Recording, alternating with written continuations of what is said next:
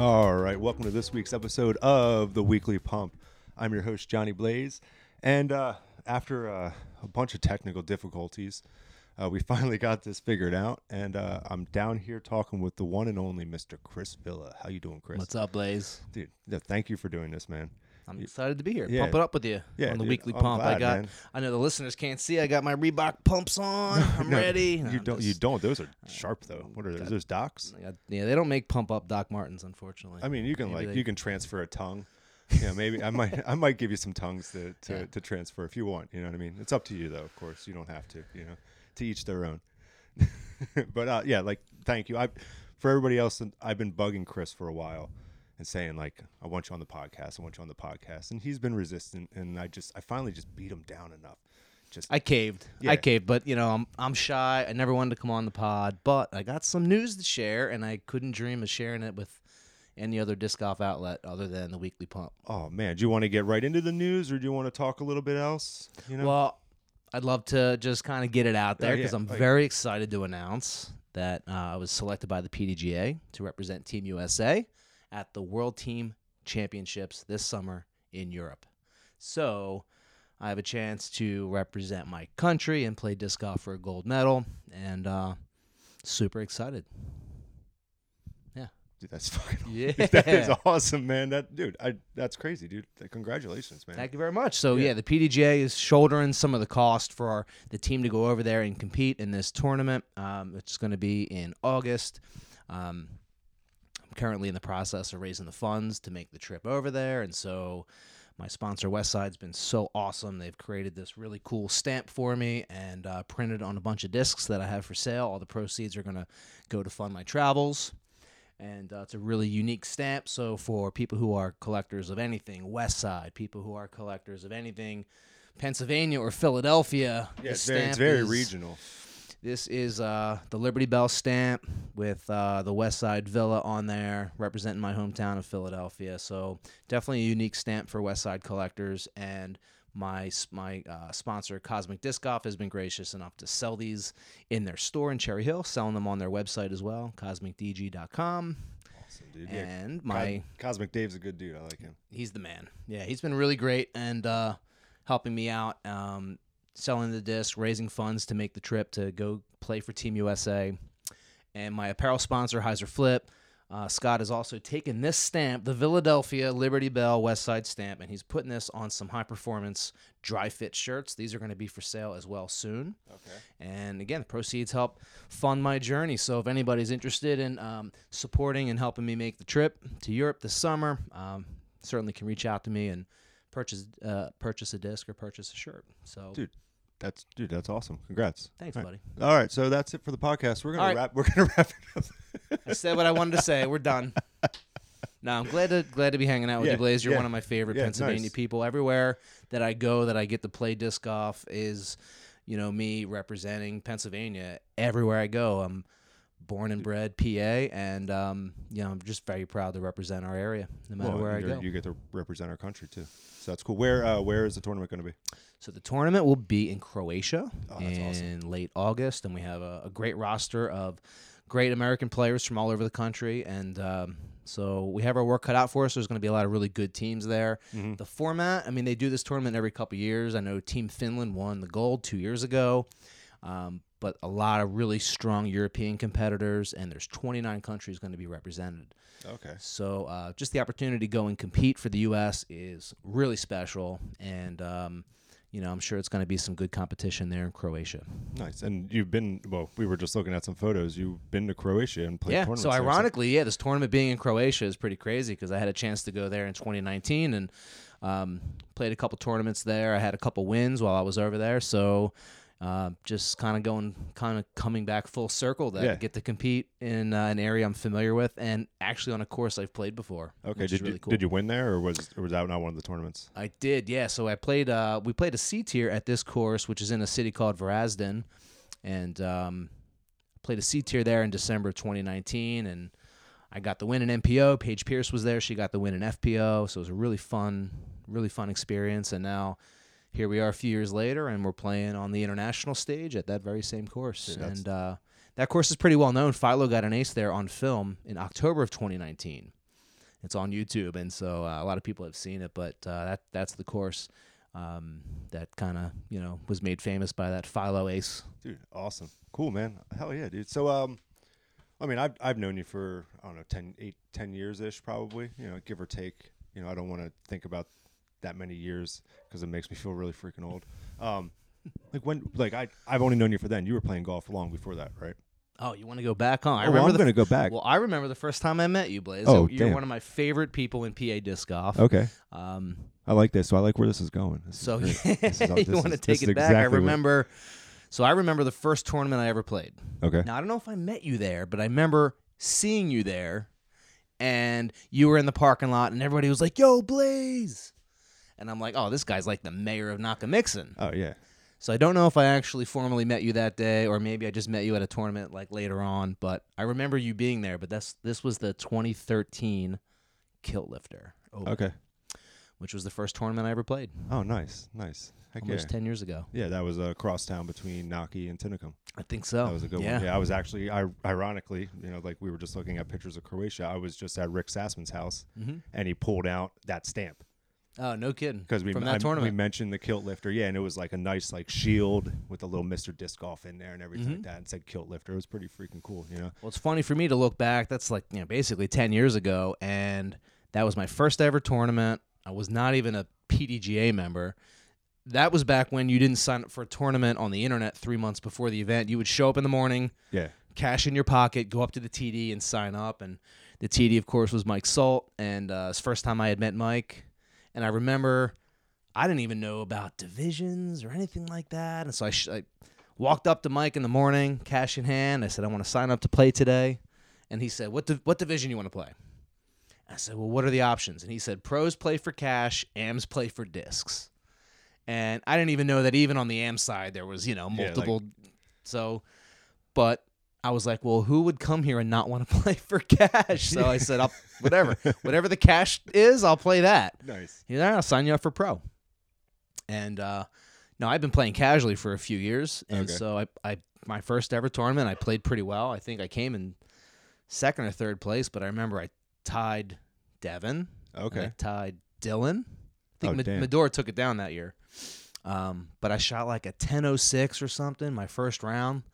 And, even these days, if somebody were to say, hey, I played a tournament and I tied with Dylan, I tied with Devin, I'd be like, wow, you must have played pretty well. Yeah.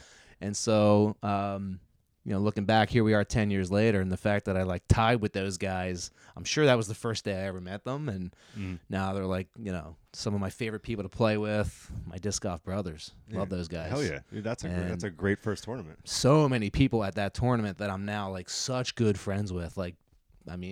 My disc golf friends are we were like brothers, right? It's that's how Pennsylvania is. Oh, it's a family. And so many people who played that tournament are now my disc golf fam. And that was the first day I met them. So I remember you being there in the parking lot and everybody being like, yo, Blaze! And I'm like, who's this guy? Everybody loves this guy. He's like the mayor of Quakertown. Oh, yeah. That's not something I want to be. Being born and raised in Quakertown, I don't want to be the mayor. But So, yeah, that was my first tournament, 2013. I was 33 years old. You just didn't look back. Yeah, I just got hooked, and what hooked me was the sense of what I didn't expect is the fact that Pennsylvania disc golf, especially, we have such it's a scene, it's a community, and it's the people. I mean, some of my favorite people I've ever met in my life, I've met through disc golf, and a lot of them I met on that one day. Yeah. And so I was hooked on the sport, the competitive nature of the sport, but really just got hooked to the subculture. Yeah. Oh, and that's the best part, And there are so many little subcultures of it. I mean, we're developing even more. We have the video. You were talking about how this is how Jomez started in a spare bedroom office, probably, And you got the podcast side. You have all the like Dave Cox with his photos. Alyssa Van Lannen really becoming popular and doing all this awesome stuff. Collectors, sellers, designers, dyeing discs. There's so many little things. Apparel companies. You got you just mentioned Heiser Flip. You know what I mean? There's another one up Quakertown way, I think, that does stuff. Frofware, something. I don't know. Something. Frofware. I think I've heard of that. Yeah, but I mean, I've heard there's only one way out. There's only one way out, and that's in a box. Yeah. I'm talking to you, Mike. You're right. The sport's I'm talking growing. to you, Mike Carmen. I'm talking to you. you're only He's a one, lifer. you're out. Well, I always say there's only one for Team Heiserflip. There's only one way out. You got to email Scott. Oh yeah, That's it.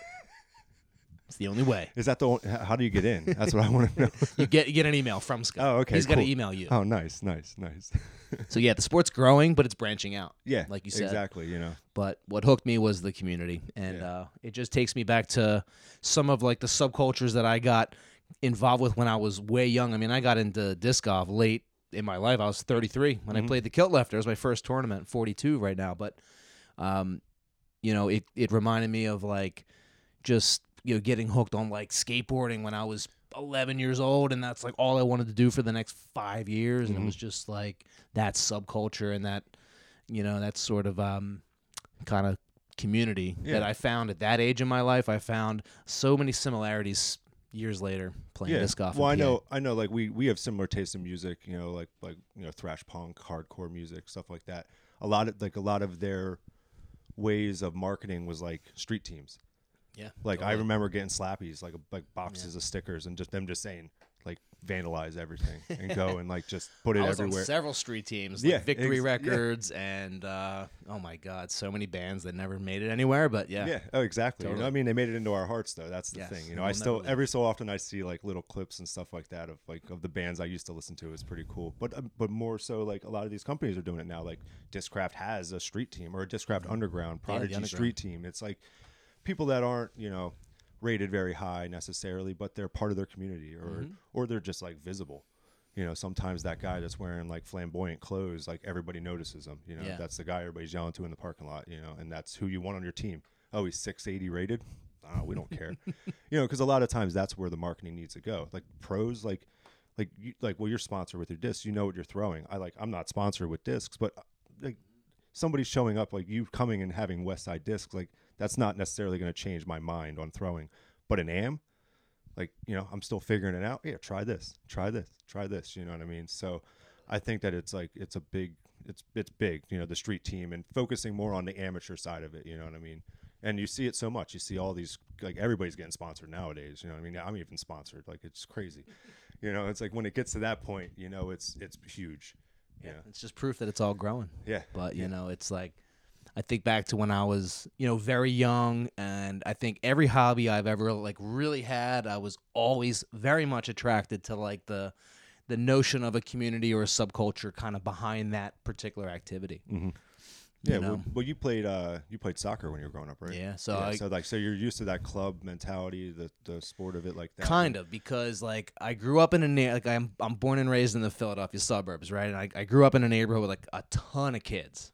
And this is like back in the 80s when like all we did was just play outside till dark every day. Yeah, you don't come home until the street lights come on. Yeah, and then sometimes you stay out even later than that. But like we didn't really like watch TV. We didn't really like play video games. Like even in my neighborhood, like if you had Nintendo, like that's what you would do on a Friday night, like when your buddies would you'd have like a sleepover with your buds, you like play Nintendo, but like you wouldn't go home after school and play Nintendo. Like you go play football with your friends and like. So that's kind of how it was, and I remember when I was very young, I was just obsessed with playing sports. And, I was raised by a single mom who worked a lot to take care of me and my sister, and she was awesome. And then, she noticed I was, way into basketball when I was, 6, 7 years old, obsessed with the Sixers. Okay. I used to draw them. I knew the whole roster, and I used to draw every player on the team when I was, 6. And God, I can only imagine. I wonder if my mom still has any of those drawings. Oh, I hope she does. This is like the '87 Sixers team. I can only imagine how potentially offensive these drawings might be today. Depending on what shade of brown crayon I used to draw Charles Barkley in 1987. But so I was just obsessed with playing basketball. We had courts down the street from our house, and I used to just go shoot hoops all the time. And so my mom signed me up for the basketball team. And for her, it was a few days a week I had practice, I had games, and so she could drop me off for a few hours, and it would give her some time to do some stuff. And I remember I hated the basketball team because all I wanted to do was just play ball. But when you show up to basketball practice when you're 7, you don't really play basketball. Yeah. Because it's 2 hours of just drills. Yeah, learning the fundamentals and getting into basketball shape type of thing. Which I get, because as a coach, you're coaching a bunch of 7-year-olds. You can't just toss them a ball and tell them to go play because they have no idea what they're doing. They would just all chase the ball around. So, yeah, basketball practice when you're 7 consists of, like, dribble left-handed, dribble right-handed, chest pass, bounce pass. And I loved my teammates, but I hated, like, having to wear a uniform. Like, I loved my coaches, but I hated being told what to do. Like, I hated the structure and the organization of it. And that all changed when I was, like, 10 because there were some older kids down the street from me, like, older. I was 10. They were, like, 14. Oh, wow. But at that age, that's like, a big deal. Well, that's like the difference between me and you. Well, especially when you're that age, 10 and 14 is like you might as well be on different planets, right? Because like 14-year-olds don't hang out with 10-year-olds. Well, you're in elementary school and they're almost in high school. They had pit hair. I didn't have pit hair. But when I was 10, these older kids down the street, there was like a cul-de-sac down the end of my street, and there was these 2 brothers, the Manser brothers, and like a handful of their friends, and they were into skateboarding. So they used to build these little kicker ramps and launch ramps, and they had these little things you could grind and rail slide on, and they'd skate in the cul-de-sac. I used to ride my bike down. I used to watch them skate, and I was just like hooked. And I remember going up to the one dude, John Manser, who was probably like 14 or 15 at the time. I'm like 10, and I'm like, yo, can I try your board? And like, having been raised on like 80s movies, I just expected him to be like, no, beat it, twerp. Like, like that's how the older, cooler kid exactly treats the younger, nerdy kid. But no, this guy was like, oh yeah, of course, man. Like, hop on the board. He's like teaching me how to ride, teaching me how to like stand on it. And like, he was so cool. And so like 2 weeks after that, I'm in my driveway and I'm dribbling a basketball, I remember. And I see John Manser. He's skating up the street, like 3 or 4 blocks away. He used to skate by my house every day. And I loved watching this dude skate because he skated like, he'd push so hard. He skated like, so with such passion, so fast. And it was like 1991. So we had this like, the skater haircut, like what do they call it? Like Tony Hawk and Gleam in the Cube. Very Gleam in the Cube, like this teardrop. So like when he's skating down the street, like the teardrops like flowing in the breeze. Like he just looks so cool and so badass. And like, so this one day I see John skating up the street as he always did, but on this day, not only was he on his skateboard, but he had a skateboard under his arm. And he's skating up the street, and I'm like, no, this isn't what I think it is. And then instead of going by my house, he turns up my driveway, starts coming right up to me, and he's like, hey, Chris, he hands me the skateboard. He's like, I made this for you. Like, he had a bunch of decks and trucks in his garage, spare parts. So he like threw a board together for me, and he gave it to me. And like, to this day, it's like the most generous thing anyone's ever done for me. Like, the most impactful thing. Like, I still remember it. It was actually a pretty cool board too. It was a Santa Cruz Rob Roscop deck with this like sick eyeball design on it, and it was all scratched to shit, but like that made it cooler. And then like a mix and match of like trucks and wheels, like different colors, but like he put it together and he gave it to me. That sounds awesome. Like, dude, from that day forward, I was hooked on skateboarding. Yeah, so I mean, that was it for like the next 5 years. That's all I wanted to do. So, but very much a correlation to disc golf years later in my life, because what I liked about skateboarding is what I didn't like about the soccer team and the basketball team, because like with skateboarding, like I could go out and skate alone if I wanted to. I could go skate with like my buddy Pete across the street. Me and him could go out and skate. I could skate with like 5 of my friends, like as a group, or just go up to the skate spot alone. Probably run into a couple guys I know, like your local disc golf course, right? And so, I see that kind of correlation where that's what I appreciated most about like sports, is just kind of being able to do what you want without coaches and without formal practice and no uniforms. And so kind of what I found in skateboarding all those years ago, I kind of found in disc golf, after playing the kilt lifter. Yeah.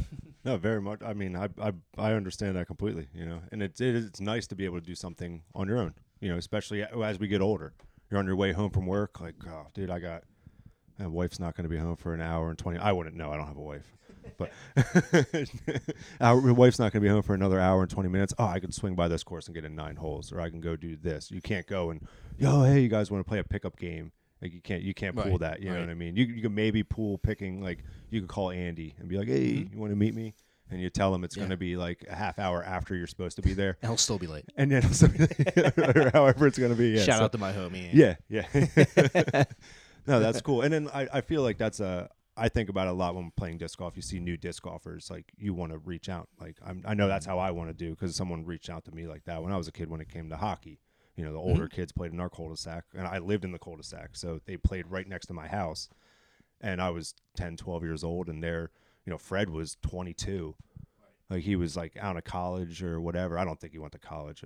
He's kind of he's a nice guy. But he'd roll down and he had a Chevy Celebrity. He'd throw the hockey net on the back. He was the goalie. He'd roll down with his Artist Urbe jersey from the San Jose Sharks. Yeah. The 93 Sharks teal. Yeah. Exactly.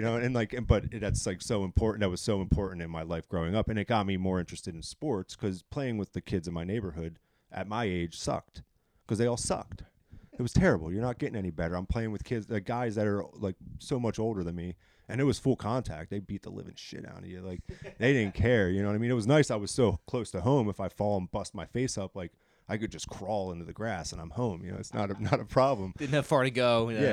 Go home and lick your wounds. Yeah, but I find myself when it's like on the disc golf course, if I see someone with like crap discs. And I happen to have extra discs in my car, because I always do. I have 3 bins in my car right now. If you want to check them out, they're all for sale. Any Westside? Yeah, I think I do have a couple Westside in there. Right, you know what I mean? sign me up. Yeah, you can have them. This is why you were the mayor of Quakertown back in 2013. Hardly. But no, I think I had just started doing work at Naki. I was doing a lot of, like, I was going there and mowing. I mean, me and my dad had a lawn mowing business, so I had the tools.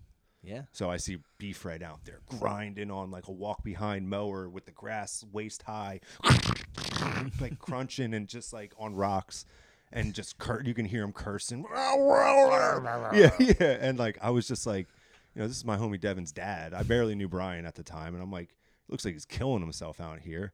I'm like, Brian, I told him, I'm like, Brian, he's like, it's broken. I don't know what to do. And I was looking at it for him. And I'm like, just park it and I'll just mow the grass, dude.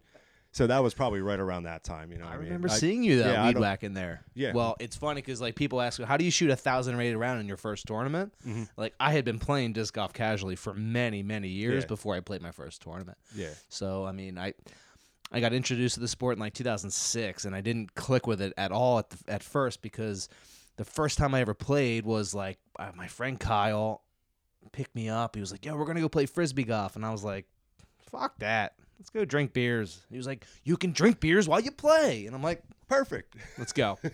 So we get to Sedgley. It's like in the summer, but we get there at like, in the summer it's like, it gets dark around 8:30, 9 or whatever. We get there at like 8:15. So it's like getting dark. And I'm with my buddy Kyle, his brother Corey, and I think our buddy Tony De Laurentiis. So those guys all know how to play, and I had never played before. So it's like getting dark, and it's summer, so like everything's kind of grown in, like all the vegetation and bushes. And so they're like throwing their drive, and they're all throwing like drivers, like high-speed discs. So they're all just like hyzering out, like off the fairway. And then they would like sprint to go find the disc so they didn't lose it. Yeah. So it was like, this is how I'm introduced to the sport. You throw, and then you run. And I'm like, this is stupid. Yeah. So we're just throwing, running, and I did not enjoy it. So didn't get hooked. But I remember like a couple months later, they were like, yo, we're going to go play this course, Brandywine. And now it was like a Sunday morning. So it wasn't dark out. Brandywine has no trees. So I tagged along for a Brandywine round.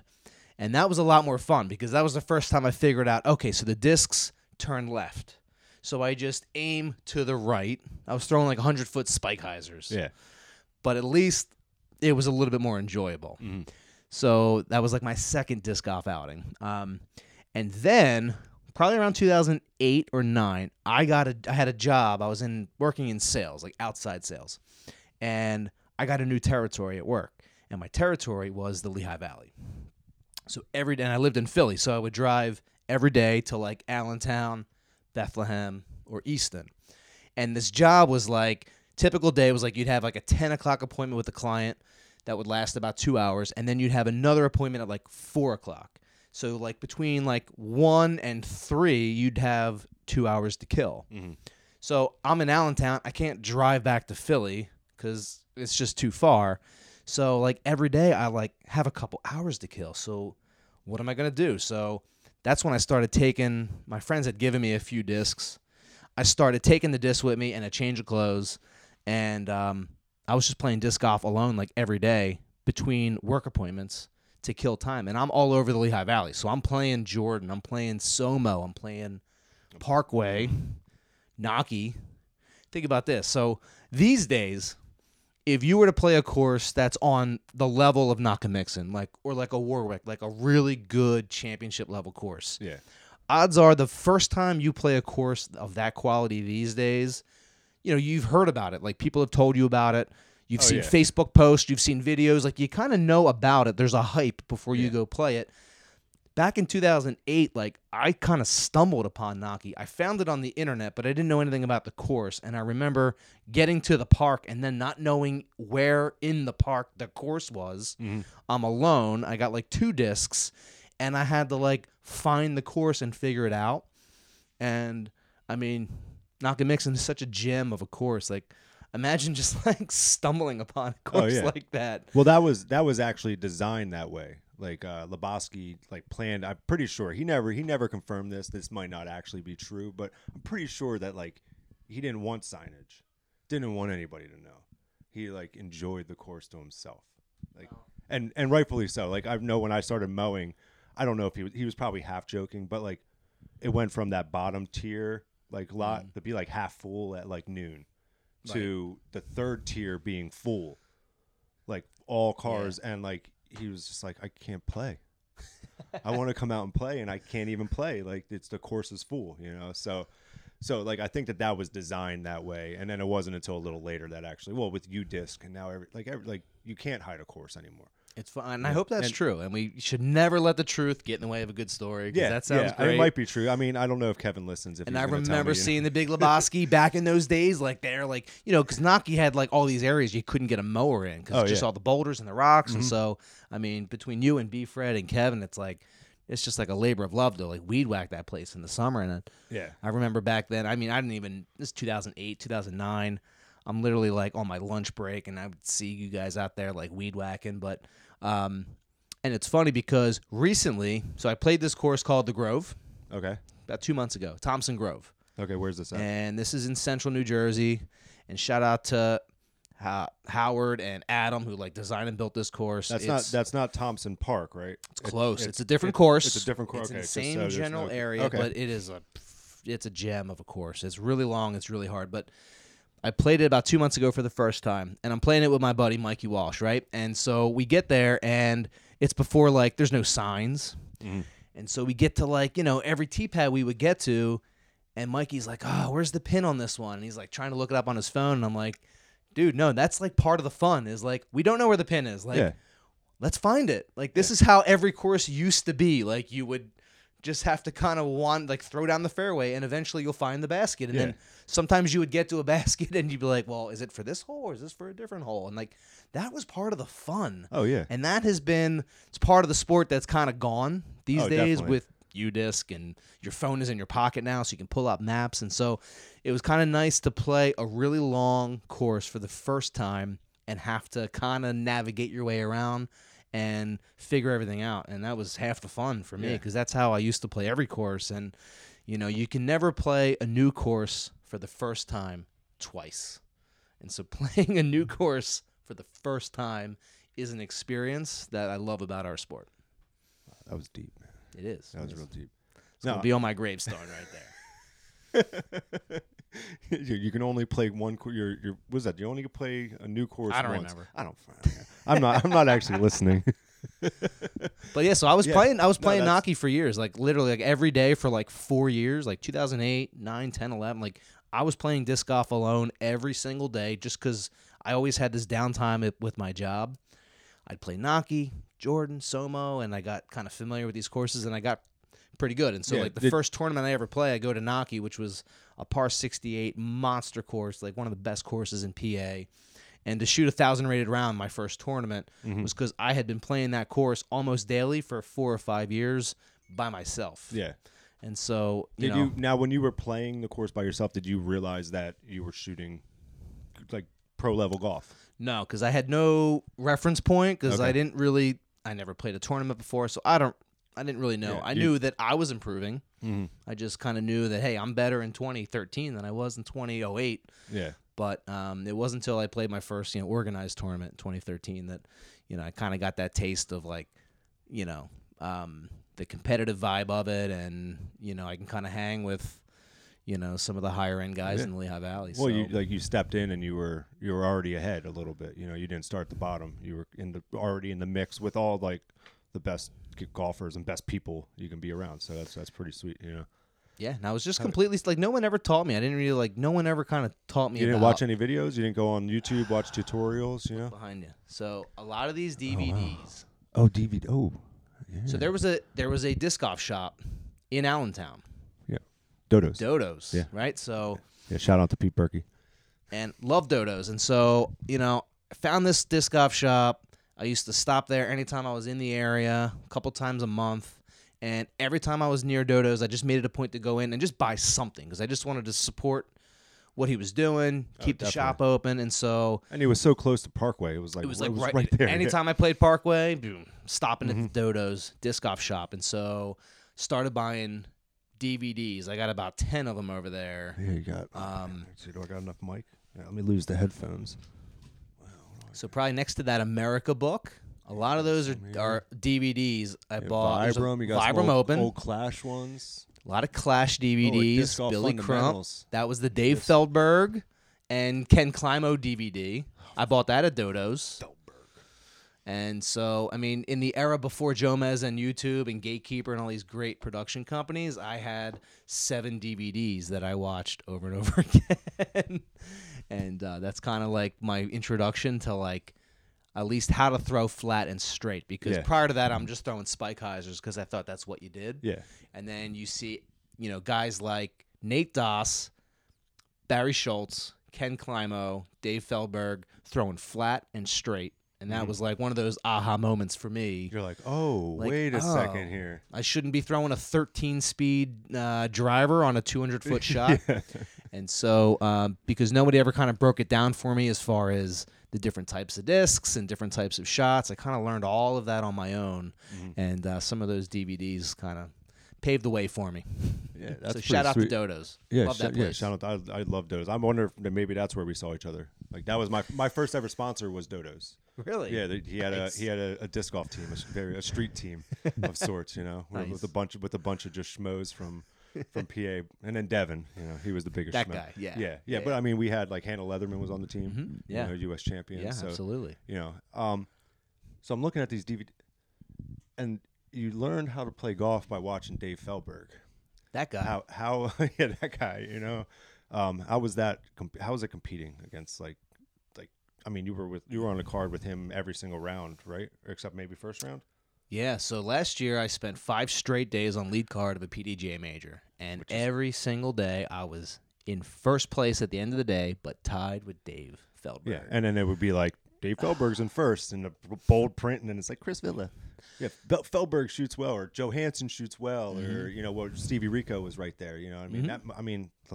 These guys are legends, full on legends of the sport. These guys are legends, and even in their 40s, those guys are so technically sound. And so this was at the 2021 Pro Worlds for the Masters division, and in Tennessee. And so, so for 5 straight days, I shot the identical score as Dave. Dave was coming in as the 2-time defending Masters world champion in the MP40. So, so for 5 straight days, 5 straight rounds, shot the exact same score as Dave, and it drove him crazy.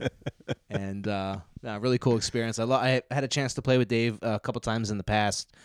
So, and I love playing with him. He's so good, and he's like so mentally strong. And he got me in the final 9, but and I was super happy for him. But yeah, cool experience playing on the lead card of a major for 5 straight days, and being on film every day and getting to play with Michael Joe. Which is Certainly sweet. one of the guys I look up to the most. Like, love that guy's game, and definitely I'm proud to call him a friend. And Yeah. I have a good MJ story I'll tell you all after the podcast. It's oh, pretty okay. good. Is it Yeah, it's something good. not G-rated? Yeah, Okay. no, it's yeah. It's Yeah. G-rated, but yeah. But no, that's awesome. I mean, I know we were all rooting. Everybody back here was rooting for you, dude. It Had a was lot of freak- support from dude, Pennsylvania, it which was was so really awesome cool. to Yeah. see it like every day. Like there you are. There you are. And I'm just back here like chip on the shoulder. Like, why the fuck isn't he like, why aren't they saying Chris Villa is in the, like, with the bold print? I mean, obviously you were tied with him, but it, like, you know, Well, I'll tell you what, get your just dues. You know, I mean, I guess you kind of are. You know what I mean? Like with being representing Team USA. You know what I mean? Like people. I mean, Totally. we all know Yeah. you're like a disgustingly good player out here. You know what I mean? We all know it. The world just needs to know it. You know, and It was nice to kind of make some noise down there, and in a big event, and get on film and make some pretty great shots, and had a couple throw-ins. Had a throw-in for Eagle on film, which kind of like went viral, and then the final round, there was 5 rounds and then a final 9. So the final hole of the 5th round, I threw in from like 90 feet on hole 18 to tie Dave for the round again. And so like that clip went kind of viral, which was really cool.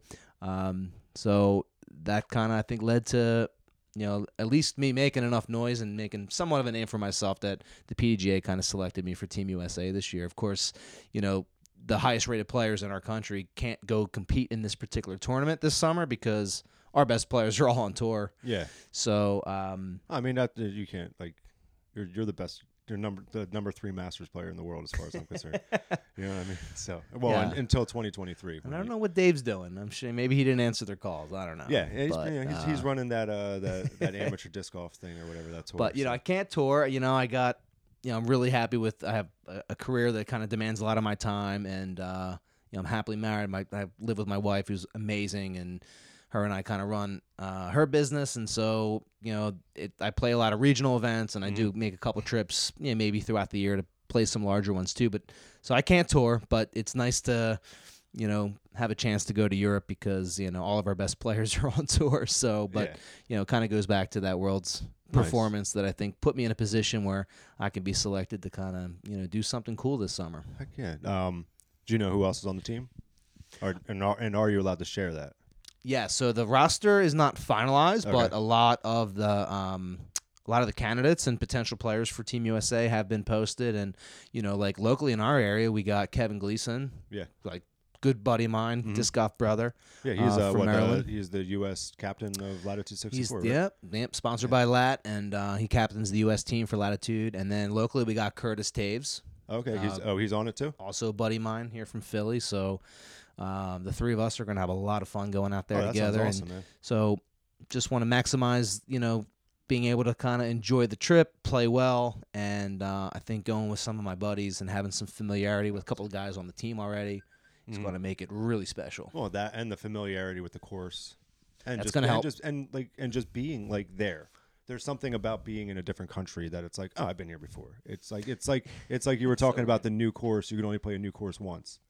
Yeah, exactly. You know what I mean? So it's totally. like you can only be to a new place one time, and now it's a place, and you're comfortable there, and who knows, you may run into friends there or whatever that are from Croatia. Oh, I do have a lot of friends in Croatia. Yeah, so it's like you get I'm really you have excited that to see comfort level. again. I think that's always that's like the home court advantage. That's why I'm devastated that I lost Naki because I shoot 1,000 rated golf in Naki. I'm not a 1,000 rated golfer, but I shoot 1,000 rated golf at my home course and at my home because I'm comfortable there. And I think that level of comfort is definitely a good thing, and I hope you crush.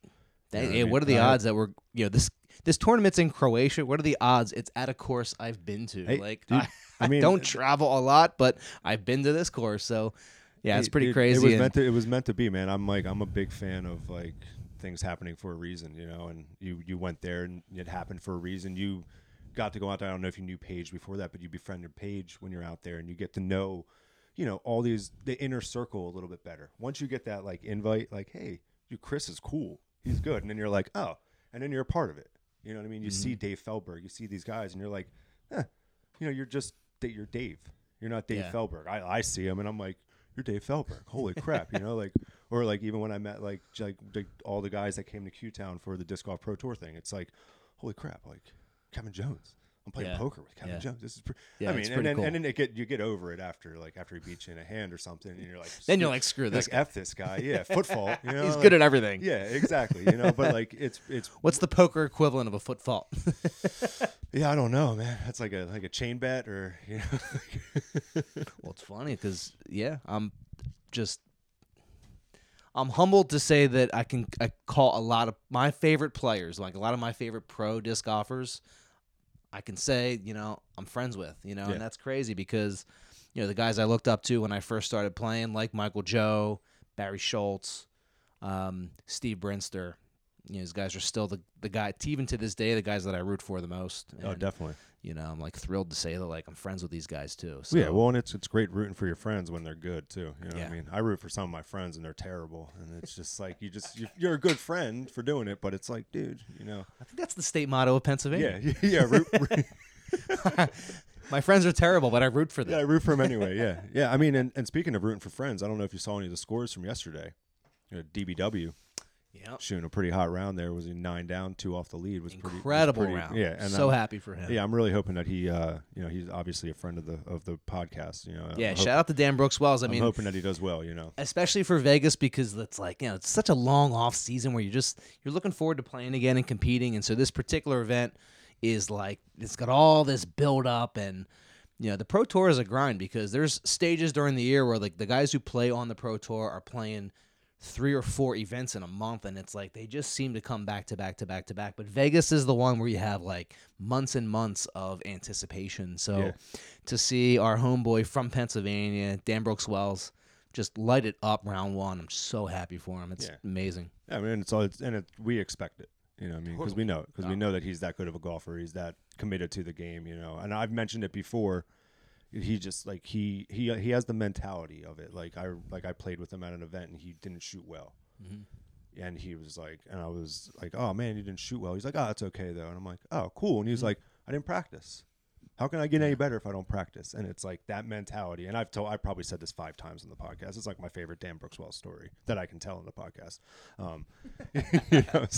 But like I love that mentality. And I feel like you kind of have that same mindset. Like you're very rationally minded. Like you're not going into an event unprepared and expecting like the best of the best. You play your game and that's the best you can do. Golf is mental, man. And, Yeah. You got to recognize that. And, I'm also like always happy to see my friends succeed. I mean, the last time I played with Dan was the 2020 Tinicum Open, local B tier, Tinny. And we're tied going into the last hole. And that last hole was at like 800-foot par 4.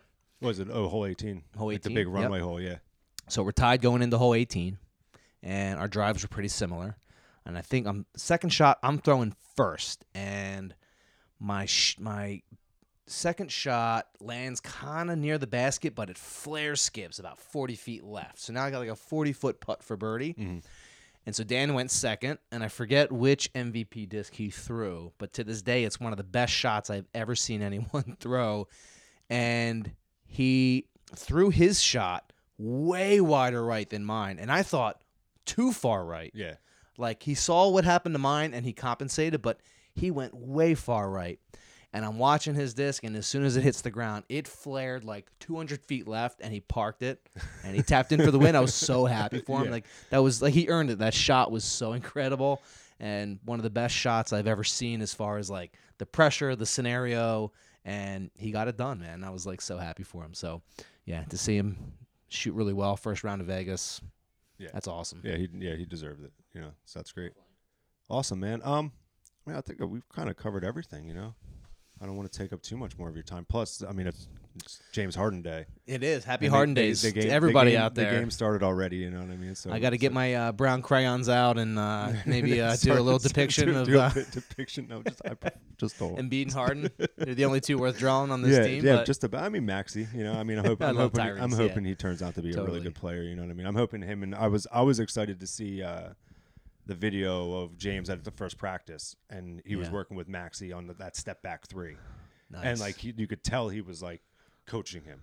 And it's like if James Harden can be anything, like a mentor to Tyrese Maxey. I mean, he's James Harden's one of the greatest.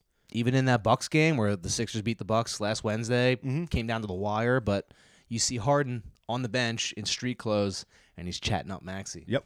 And Maxey just like took his game to another level. So. Yeah, and I'm hoping that they really Sick. work together. I mean, Maxey's probably going to be like the stud of the second squad that goes out. I mean, Doc likes to do the hockey line change. Yep. Instead of just bringing in like one guy at a time. Like, no, let's do all four. Yeah, just bring in Korkmaz and Maxey and Danny Green. Just put them all out there. Gosh, that's really scary. That's Ooh, speaking of line changes, Blaze. Okay, So right. I got to shout out real quick my apparel sponsor, Heiser Flip, and Scott Lewis. So Scott is taking my fundraiser Westside Philadelphia stamp, and he's putting it on some high-performance dry fit shirts that Heiser Flip's going to be selling. The proceeds will benefit my journey to Croatia to compete for Team USA. And so Scott has made these shirts. They're going to be available soon for purchase, and I appreciate anybody who supports me, supports what we do. But they're going to be orange and black, Flyers colors. Oh, awesome. So pretty stoked. And shout out to Heiser Flip Apparel and Scott Lewis for hooking me up. Oh, nice. And you also said you're sponsored by Cosmic also? Cosmic Disc Golf Shop, Cosmic Dave. I really appreciate his support. Cosmic Crew is our team of sponsored ambassadors and players, and we're growing and growing. We recently added Holly Finley to the Cosmic Crew, so excited to kind of see the Cosmic brand go from a local Philadelphia thing to really a national thing and an international thing. Dave has some big plans. I believe he's out in Vegas right now promoting the Cosmic brand. So Cosmic is selling my fundraiser Philadelphia discs in their shop in Cherry Hill and also on their website, so cosmicdg.com. If you want to buy a disc and support, I appreciate it very much. And shout out to Cosmic and shout out to Cosmic Dave and all my Cosmic crew, brothers and sisters. Love you guys. Awesome. And those discs that you're selling are stamped on Westside discs? Yeah, so all Westside molds, and some of the molds that this disc or this stamp comes on are discs that are staples in my bag, discs that I throw. I mean, I think this stamp makes a great wall hanger for anybody who collects Westside stuff or anything Pennsylvania or Philadelphia disc golf related. So if you want to add a unique stamp to your collection, hang it on the wall, I'm cool with that, but throw it. Discs are meant to be thrown, so yeah, buy a disc that Chris throws and throw like Chris. yes. Maybe. So we got hatchets, we got stags, we got harps, crowns, swords, and Swan 1 reborns. The swans. And the Swan is what I'm putting with currently. So those are the molds available with my fundraiser stamp, and they're all great throwers. So I'd say go out and get you one for a limited time before they're all gone. Nice. Well, I'm gonna do that. You know, I have my wallet right here, so that's perfect. Awesome. Cool, dude. I think that's it. You just mentioned your sponsors. I need to mention my sponsors. I need to mention Star Park Disc Golf out of Tupelo, Mississippi. They sponsor me because I have a mullet. They said I don't have to say anything about them. They don't really care what I do Just or what I best say. Mullet in the game. Just have a That's all it mullet, and there's a takes. few other rules that I'm not going to mention on air. So, Star Park Disc Golf. Also, I want to mention a new sponsor I just picked up, Mystic Medicinals VT. Mystic Medicinals is a small business out of Northeast Vermont dedicated to using sustainable farming practices and making quality, full spectrum hemp products. They won't break the bank either. So that's a great thing, So if you do anything with CBDs, anybody over 21, of course, we don't have a lot of listeners under 21, check out mysticmedicinalsvt.com. Use code BLAZE10 at checkout and get 10% off your order. And, if you feel like it, leave a comment for them and tell them that, you heard it here on the Weekly Pump. And that's about it, I don't know. I'm new to that, so. That was a great ad read. Think so? Top Awesome. shelf, Cool. bar Awesome. down, Yeah, nailed I've it. been working on it. Dead center chains. I look in the mirror and I mouth it. I don't say it. I think I need to start saying it. It's a tough one. So thank you, Chris. Dude, this was awesome. Thanks, Blaze. I'm glad we finally got them to hang out and everything like that. So Thanks for having me. Yeah, dude. Love you, man. Best of luck. Appreciate it. Best of luck on tour or on local tour and everything like that. Love you too, bro. Thanks, bud.